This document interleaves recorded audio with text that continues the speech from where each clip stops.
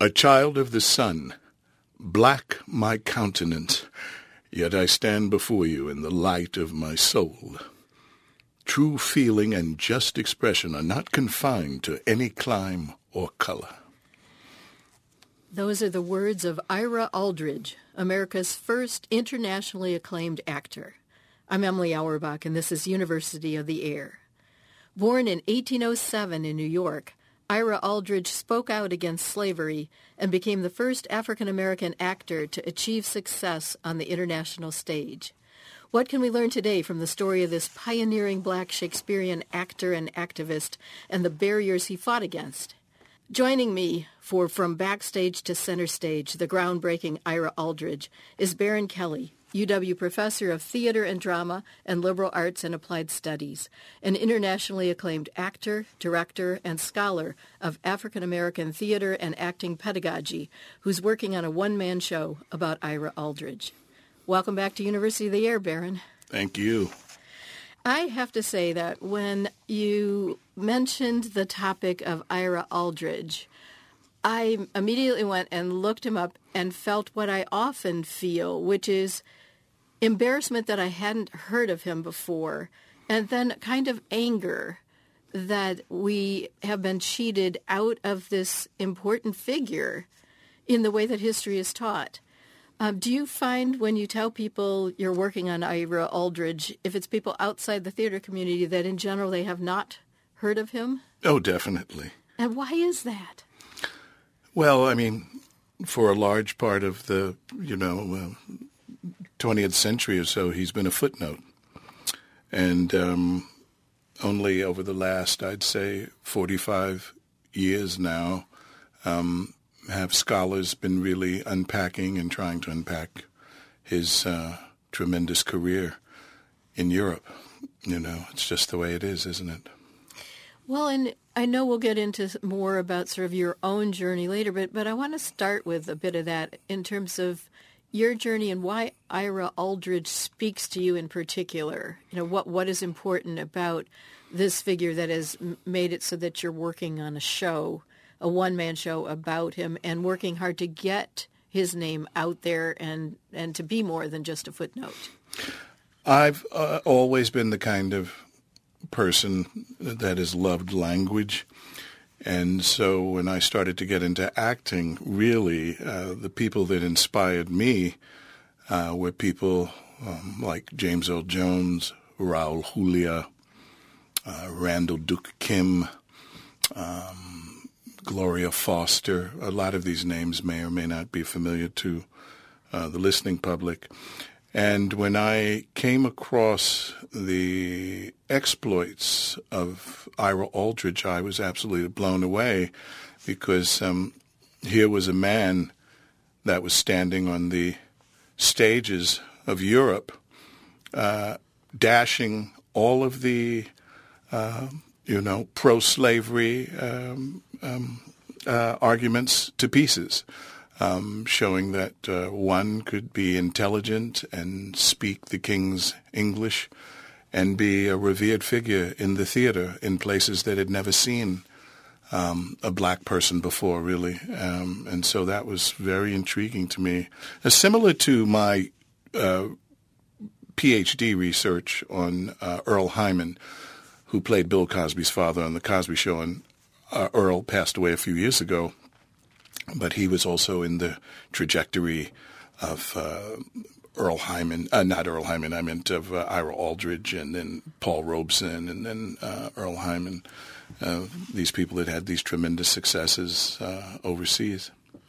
I guess what's astonishing really about Ira Aldridge is when I look at his birth date, 1807, the America that he was born into. That's right. An America of slavery. That's right. Now, he was born to free parents in New York. Can you tell us something about his upbringing and how he got into theater and, some of the obstacles that he encountered that led him to cross the Atlantic? Well, he was a young man. His father was a minister, and it just so happened that there was a black theater company, the first professional black theater company in New York City, the African Grove Theater in the West Village, what would be known today as the West Village, and Aldridge got involved with the theater company, and also at the time he started working for a backstage valet kind of position with a Brit by the name of Henry Wallach, and Aldridge would see how Wallach would, prepare and perform his roles, and I guess he would try to mimic him in the dressing room and all of that. And Wallach took a shine to him, and Aldridge, even though he had performed, in minor roles with the theater company, and his father didn't want him to do that, of course, he had this dream of being an actor, and Wallach wrote him a letter of introduction. And he said you should go to Britain, and so Aldridge, with this letter of introduction, hopped on a boat at the age of 17 years old, and went to Britain. That's quite extraordinary to me, It is, and when he left to go to Britain, how much of that was because he could see there was no future for him on the stage in America at that time? Well, I mean, the African Grove Theater, the African Theater Company, they were doing some pretty phenomenal stuff. But what happened was Stephen Price, the manager of the Park Theater, this, elite sort of white theater, was in close proximity to the African Theater Company, had the African Theater Company shut down because they were in competition. So when the theater company, of course, later, shut down because of that, Aldridge had to, just wanted to get out of Dodge, and it was just timing of where he was able to try to sprout his wings, as they say, Well, I know one thing that you have talked about in a lot of the scholarship you do and in your own life is sort of the problem of not finding colorblind casting, of having all these plays where if you have actors of color, they feel excluded from playing certain roles. How did Aldridge manage to find parts for himself? Well, of course, he was a great, he developed into being a rock star in his career, and early on he capitalized by portraying himself as, the son of a Senegalese prince or something, and, he was definitely the oddity that people rushed to see when he got these small parts in these particular plays. Now, you're talking about when he went to England, yes, and he pretends, instead of being born in New York, he pretends that he's got an African royal ancestry. That's right. Isn't that a bit problematic that he had to act in his real life? Had to create a kind of exotic persona? It's PR. It's PR. He knew exactly. I have to say, he knew exactly what he was doing. He was a master at that, and he also called himself at one point early on Mr. Keene. And actors used to do that. They used to bill themselves sort of after some of the other more prominent actors, and so Edmund Keene was one of the great actors of the day. So, Aldridge started to bill himself as, sort of a Mr. Keene, or the African Roscius, the Roman actor. And so he was a master of publicity.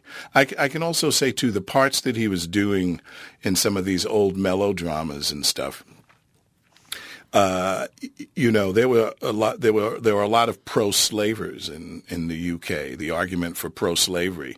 And then there were certain places like Hull and such, which were very sympathetic to the abolitionist movement. And so what Aldridge was very good at was having these roles in these particular plays that was speaking out against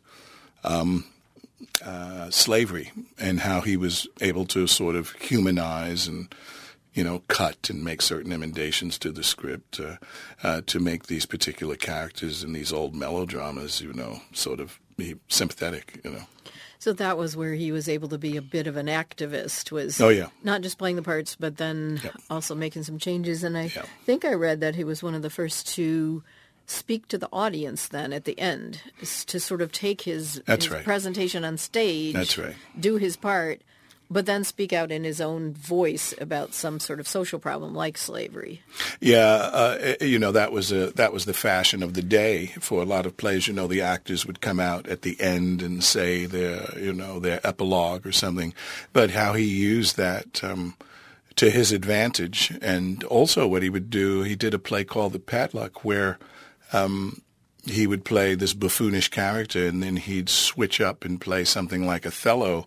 So he was able to show these 19th century audiences early on that he was an actor and that he just wasn't, a buffoon, you know what I mean, that he could switch up and play these different roles. He was very smart, very strategic. Well, and you said it was PR, like when he pretended he was a Senegalese prince or royalty. But had he just, gone in his own persona as somebody from New York who was fleeing America or leaving America because of its the slavery and racism and everything else, he wouldn't have made it as far, do you think? I don't know. I think, you had to, you think of somebody 17, 18 years old who was probably, a very raw actor. And here is the original kind of, dark-skinned man on the stages in these particular roles that he played, like in Orinoco and all of these other plays. And he knew that people would come to see him, and the managers of those theaters were not foolish. They needed to, fill the bums in the seats. So he was very, very strategic. I don't think he had any problems whatsoever doing any of that. And the way that he governed his life, I mean, it's quite obvious he didn't care about what most people thought. He was into just trying to become the best actor and one of the most well-paid actors at that time on the continent. You mentioned at the beginning that he's sort of a footnote sometimes, and one of the things that's said in footnotes is that in 1833, Ira Aldridge became the first black actor to play Othello on a London stage. How big a deal was that? How big a first? Well, it was a tremendous first because it was in the heart of their empire, of the white actors' empire.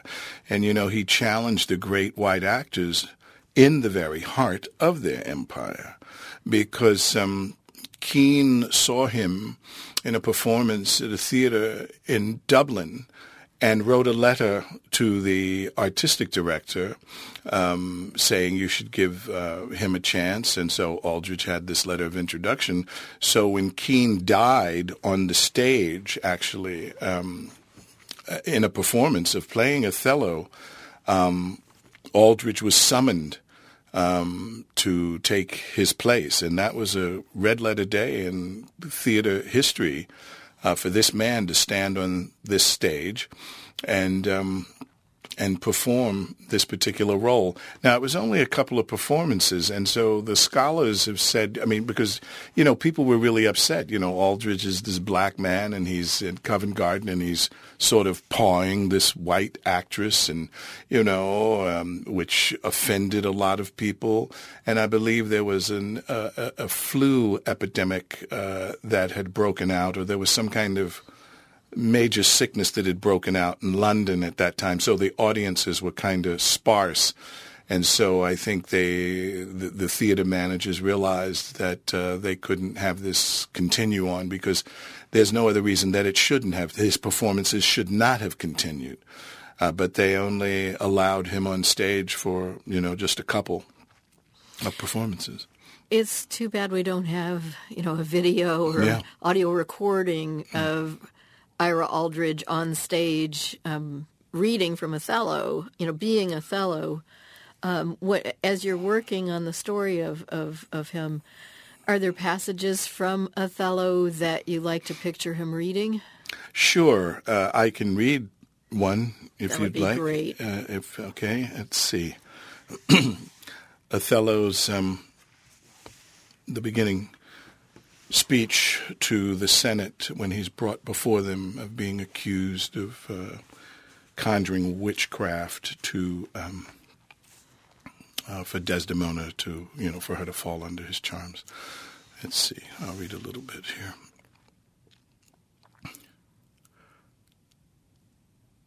Most potent, grave, and reverend signors, my very noble and approved good masters, that I have taken away this old man's daughter, it is most true. True, I have married her.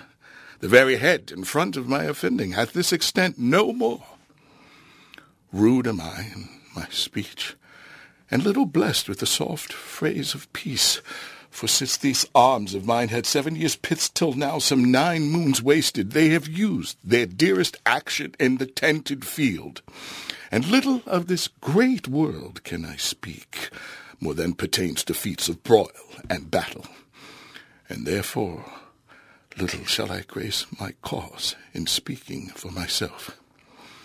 Yet by your gracious patience I will a round, unvarnished tale deliver of my whole course of love. What drugs, what charms, what conjuration, and what mighty magic for such proceeding I am charged withal. I won his daughter. That's powerful, and it's kind of magical to imagine Ira Aldridge reading that and so many other lines from Othello on the stage. Prior to that, I assume actors would be in blackface?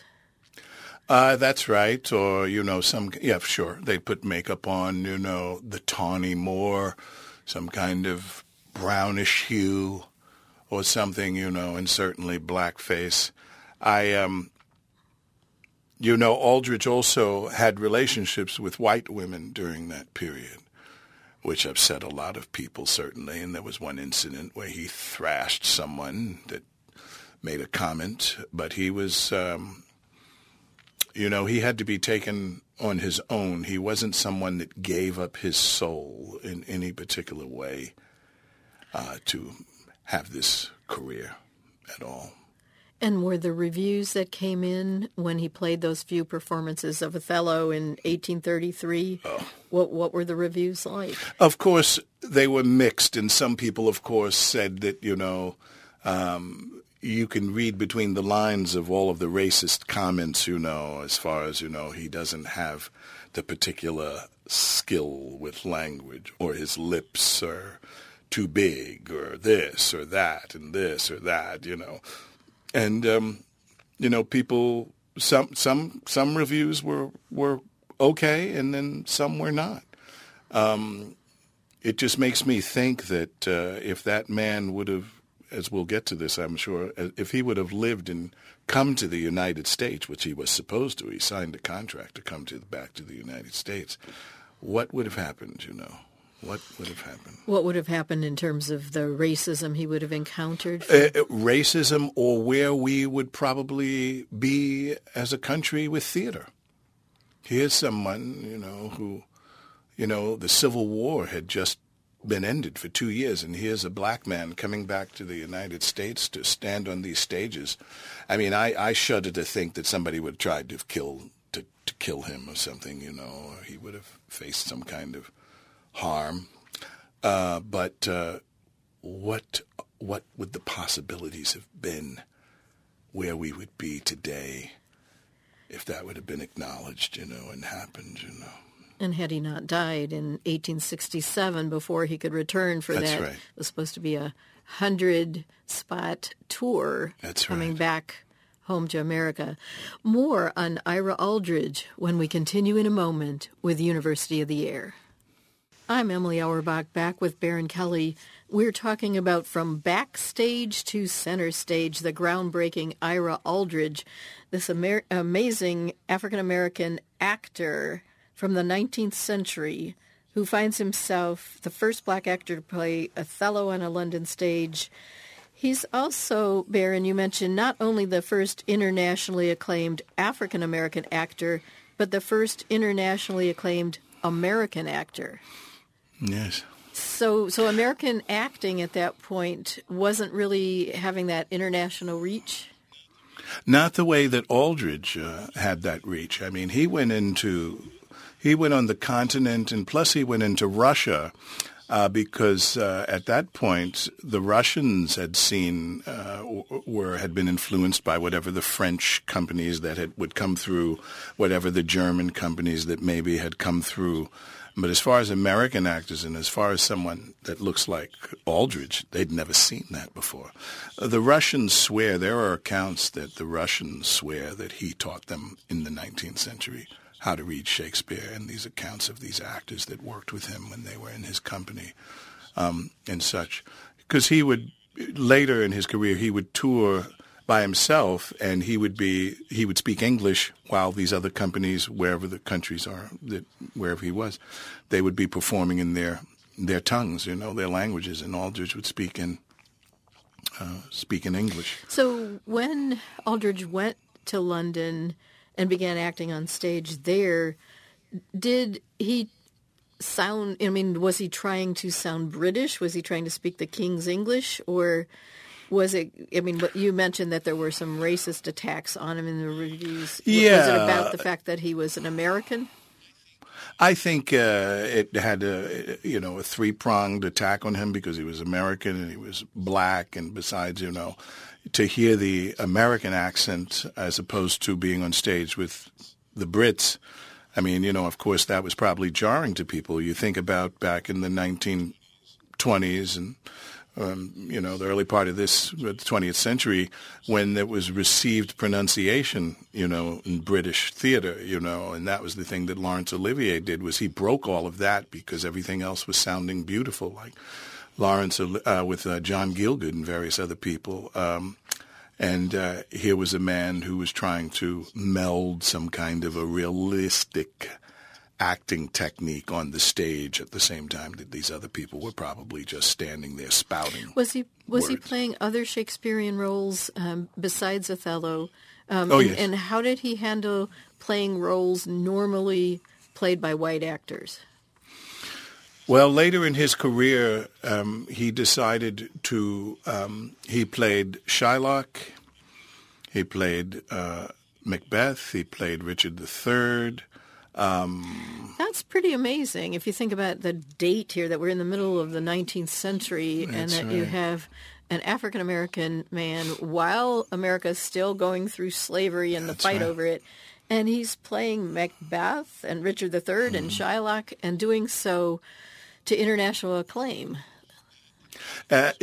Also what he would do is he would leave his hands black, and he would put the white makeup or whatever on his face, sort of in the reverse of what happened during minstrelsy period in the United States, and he would whiten his face and whatever else he would do with the wigs and such, but he would leave his hands black, and that was probably a statement to show people that he was a black man, certainly, but that he was an actor, you know what I mean? So he didn't have to cover his hands with gloves the way even in 1945, 46 on Broadway, Canada Lee had to do that when he acted in The Duchess of Malfi on Broadway, and he had to put this makeup on his face, this pinkish white makeup on his face, But leaving the hands black.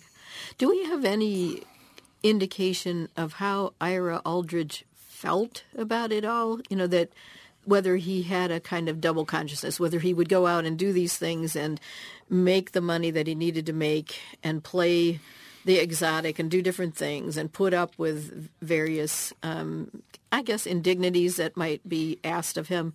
Do we have anything about what he felt like when the makeup came off and he went home and he sort of reflected on all of this?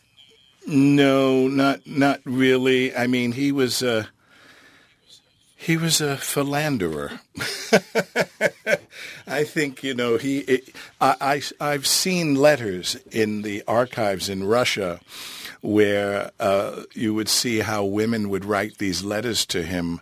After they had seen a performance, and, you can sort of read between the lines that they're sitting there watching this man because he was obviously good looking and he was different. This other was different. And so he capitalized on a lot of that. He also had one or two illegitimate children. I mean, so he was something else. There was an account of him meeting Alexander Dumas in France, and so when he met Alexander Dumas in Paris, Dumas said, je suis nègre, je suis nègre. I am black too. So Aldrich really ate it up. I noticed that, in the list of awards that he had received and honors that he had bestowed upon him, it included a huge list of various royal figures that he had performed or appeared before. Leopold of Belgium, Frederick, William of Prussia, and people from Austria and all over the place. Tell us about his performances and tours and reception outside of England. Well, I must say one thing that that's been acknowledged, that the Duke of Saxe-Meiningen, when he was a young man, he saw Aldrich's performances. Now, the Duke of Saxe-Meiningen is acknowledged as being one of the first, if not the first, theater directors, or what you would call someone that would put together the stage pictures in a particular way, and how the actors were moved and all of that. And he watched the performances that Aldrich did, or that Aldrich had, sort of conducted with particular actors. And so that kind of influence stayed with him, so that when he started to develop, I guess he capitalized on that. When Aldrich started performing on the continent, I think Bernd Lindfors, who is the true Aldrich scholar in this country, I think Bernd Lindfors has calculated that Aldrich traveled something like 12,000 miles. During that period, you think, there were no airplanes, so that's what, boat, buggy, carriage. That's astonishing to picture that in. It's a hard life. It's very hard, cold and all of that sort of stuff, and no shock absorbers, and so Aldrich was going into places that had never seen Shakespeare performed. Maybe there were some translations that had been done, but where he was performing, he was a humanitarian at heart. I truly believe this man was a humanitarian. He loved people. And so those accounts of his friends and the people, the actors that he met, and how after his death they spoke about him so lovingly and carried those lessons with them, as their careers, continued on into the early part of the 1900s even, you know what I'm saying? And that's just quite phenomenal to have somebody like that. Well, let's say he was about to go on tour to Prussia, to perform. Who arranged that? Was he his own sort of manager, agent, or was he under the umbrella of something else that would arrange these tours? And he had, of course, he had his own he had his own dictates to these particular managers, but there were people that did handle certain business for him. Back in those days, I guess people would write these letters and they would have these communications that were saying on such and such a date, so and so is going to be arriving, and this is what they are supposed to get, in gold or whatever the currency was for him to get these shekels. And what would the playbills say? In other words, if they had to do a tagline about Ira Aldrich, if they were saying, come and see, you said that he was good at PR. I'm trying to imagine sort of the equivalent of playbills or flyers that would announce his arrival and how he was being billed. Well, some of them would say, early on in his career, certainly the African Rothschild, who the great Roman actor.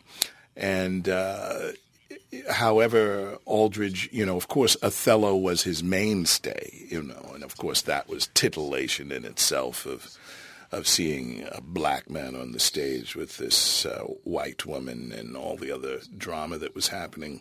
I believe his reputation sort of preceded him. Those managers had to publicize him in a particular way. People knew that he was a black man who had particular, as they say, street cred in the theater. And so those audiences were coming to, expect him to take that whole site in, you know what I mean? So I think that's...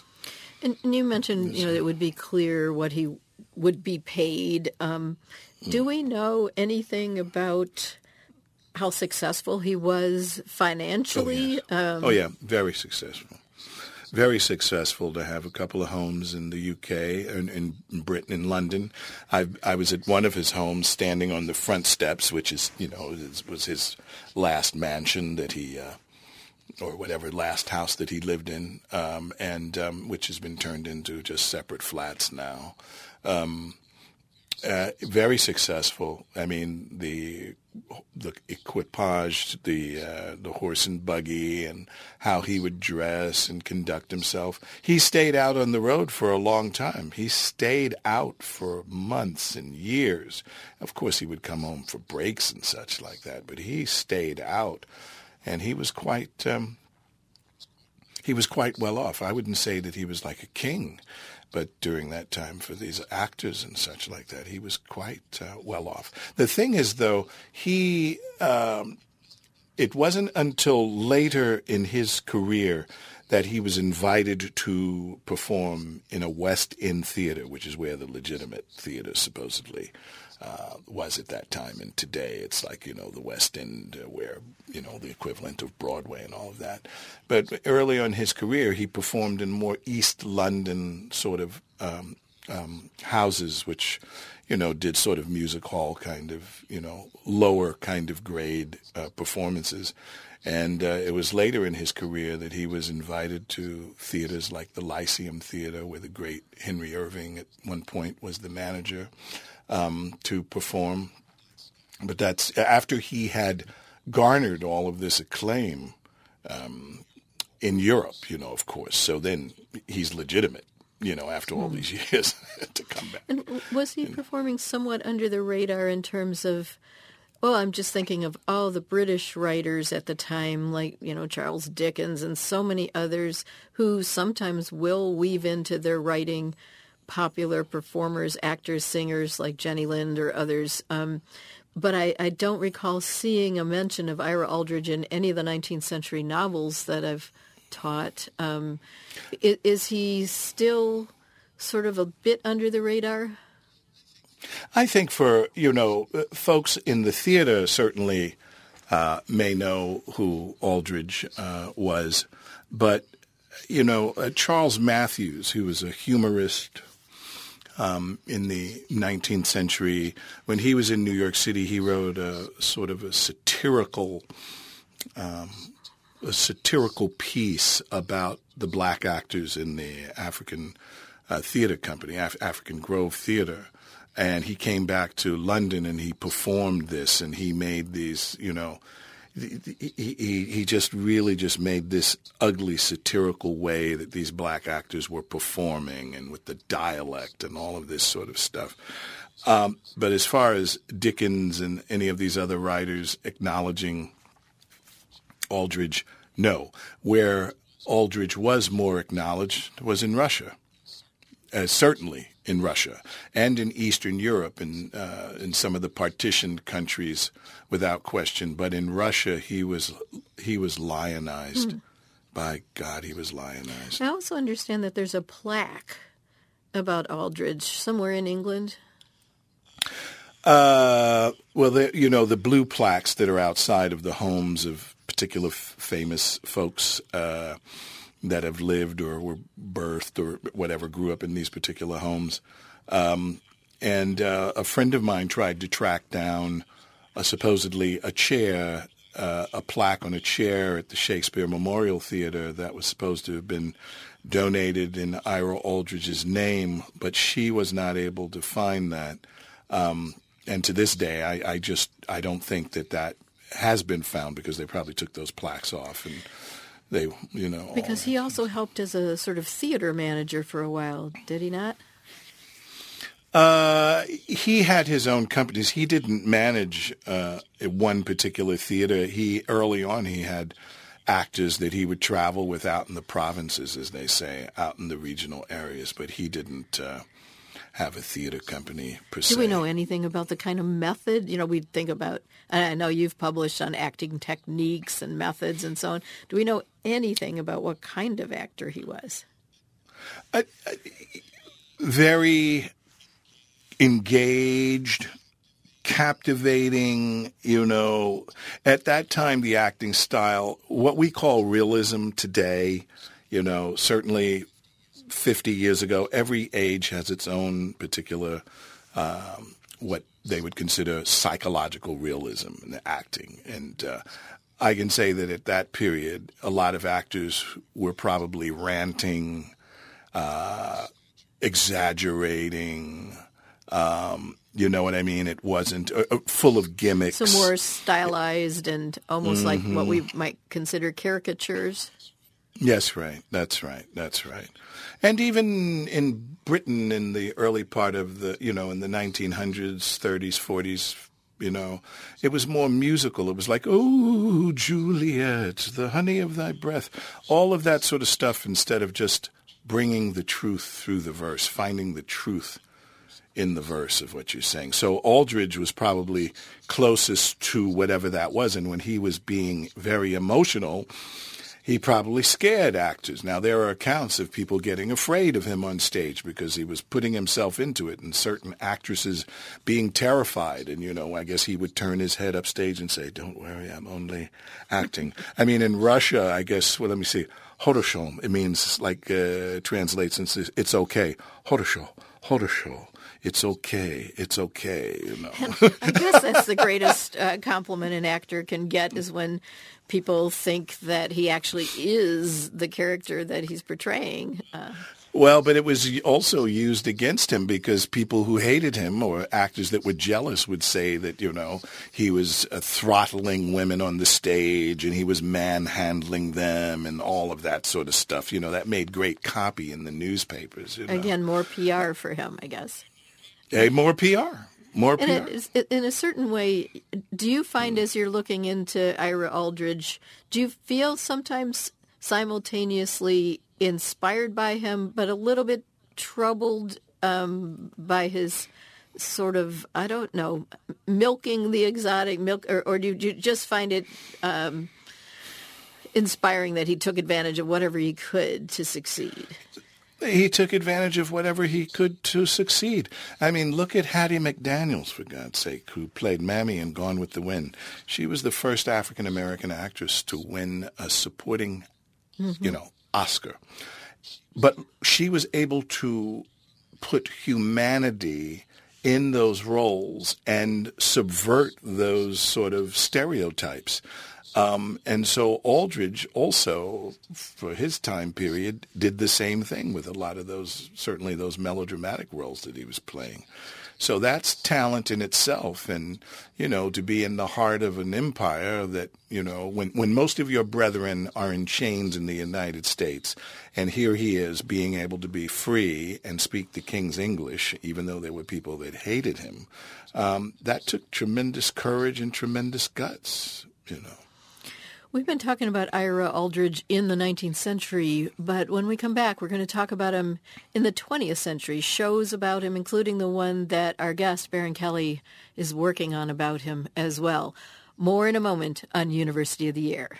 I'm Emily Auerbach, back with Baron Kelly, and we are talking about From Backstage to Center Stage, the groundbreaking Ira Aldridge, 19th century groundbreaking black actor who reached international acclaim with his performances of Othello and other roles, and really broke barriers. Now, Baron, you know, we hinted at the fact that he was going to come back to America and then tragically died right before being able to do that, died in 1867. In Poland. Mm-hmm. In Poland. So as we look at his life in the 19th century, what do you think is the most important aspect of it that carried into the 20th century that makes him an important figure for you as an actor and scholar and director, and for other actors that came after him? Well, that here was first of all, when Aldrich died in 1867 in Łódź, Poland, it was another 60 years or so before another black man was able to trod the boards in Britain. And that was Paul Robeson, who played opposite Peggy Ashcroft in Othello. And I'm guessing, all of us have heard of Paul Robeson, not so much of Ira Aldridge. What did Robeson know about Aldridge? Robeson knew about Aldridge because at one point Robeson was being tutored by one of Aldridge's daughters, Amanda, for singing. And when she had met and started to work with Robeson, she gave Paul Robeson some earrings, or I can't remember, earrings or a bracelet that her father had left, because a lot of the stuff was lost and such. And Robeson was a very smart man to understand the trajectory of that lineage, even though it was 60 years or so after the death of Aldrich, So, it was just, it was phenomenal. But again, you listen to certain commentary with Robeson playing that role. It wasn't a grand slam, So he had to mature into that role later himself. But it's a testament to have had Robeson on that stage with Peggy Ashcroft playing Othello. People today, when they see Denzel Washington, he's getting ready to come out in the Scottish play with Franny McDormand, talking about film-wise, and then he had done Much Ado About Nothing, and then you would see Adrian Lester in certain roles on film. People forget that there was a huge struggle, long history of struggle to even have that be accepted. So, James Earl Jones, James Earl Jones is in his 80s now, so people forget about, when he was a young man and the kinds of roles that he had to play to start to just be acknowledged as being a great actor who happens to be black, and not just in roles of Shakespeare, but Chekhov and all of these other roles. I think today, because the proliferation of cable and film, the generation today watches film and television, and that's what they want to do, pretty much. Whereas when I was coming up, there wasn't cable, and people went to Yale and Juilliard. I went to drama school in London. And so Yale and Juilliard, you came out, you wanted to do the kind of work that James Earl Jones and all of these other actors were doing, Gloria Foster, Frances Foster were doing. So, it's just the way that the generations keep moving. Or Randy Kim. Mm-hmm. I keep saying Randall Duke Kim. Yeah. And I understand that there were plays written about Ira Aldridge. Oh, yeah. Yeah. Ossie Davis, the late Ossie Davis, who was married to Ruby Dee, wrote a play calling Mr. Aldridge. There's another, there's a Canadian play. There's another play that was written by Lonnie Elder.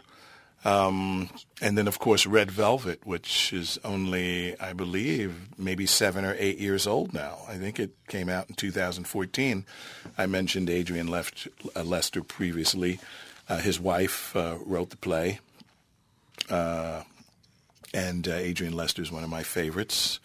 And he created that role in that play. And subsequently, it's been done in various theaters in the UK now and in the United States. I think there's a production that's getting ready to open in Washington, D.C. Later. And with your own development of a one-man show about Ira Aldridge, can you tell us something about why you felt that would be a good role for you to inhabit, a good project to undertake? I think because I've been very lucky and I've been very fortunate to have traveled all over the world, and how I have met so many people who I have just resonated and clicked with. Actors are actors. If someone would have told me 15, 20 years ago I would have close friends in Russia, I would say, are you kidding me? All over the world. And it's about the human connection. It's about the spurring of consciousness, and it's about the human experience in the broadest possible way. That's why I got into the theater. I wanted to express myself in a different way that I couldn't do in my normal life. Really, I knew that I had a greater sense of expression that wasn't given particular leeway. And I think because, with Aldrich touring at that time and the friendships that he made in these countries and these accounts of people talking about the love that they felt for this man, that's phenomenal. And so that speaks to me. That really just speaks to me. And I have a piece that if you'll indulge me to read, please, of a piece.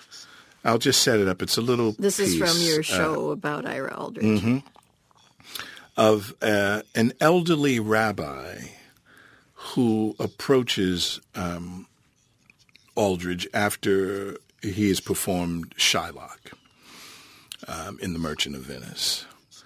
And so this rabbi is fighting his way through the crowd, and of course, they want to throw him out. And what is he doing? Disrupting all of this stuff in the midst of, this disturbance is heard, So, and Aldrich tries to make light of it. But he says, have I said something wrong? And then the rabbi enters, with shrugging off some official that's tried to throw him out. And I'll just read this. Of course, the rabbi. I'll do both voices of the rabbi and Aldrich. This should...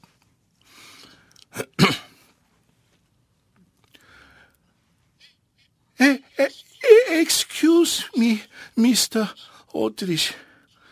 Please, excuse me, friends. I won't give you a moment. Please, Madam, translate what I say, please. Thank you, Mr. Aldrich. I was told I could not see you, and I hope you will forgive this unorthodox behavior from an orthodox rabbi.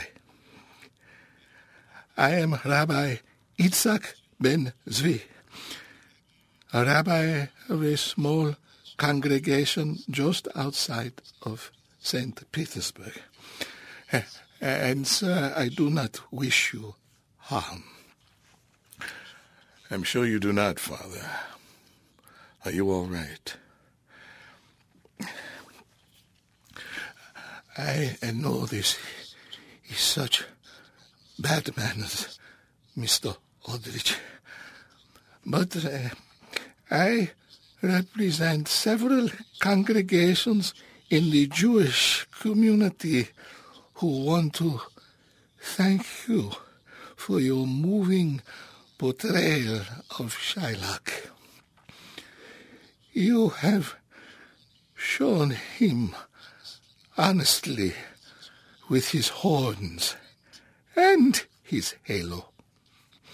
It gives us pride and hope, Mr. Aldrich. And so I would like to present you with this scroll from several hundred well-wishers. And this specially made necklace. It is our Star of David. Our homes will always be open to you, good friend. Shalom. Shalom, Father. You do me great honor. I like the way you have those two characters find common humanity there, you know.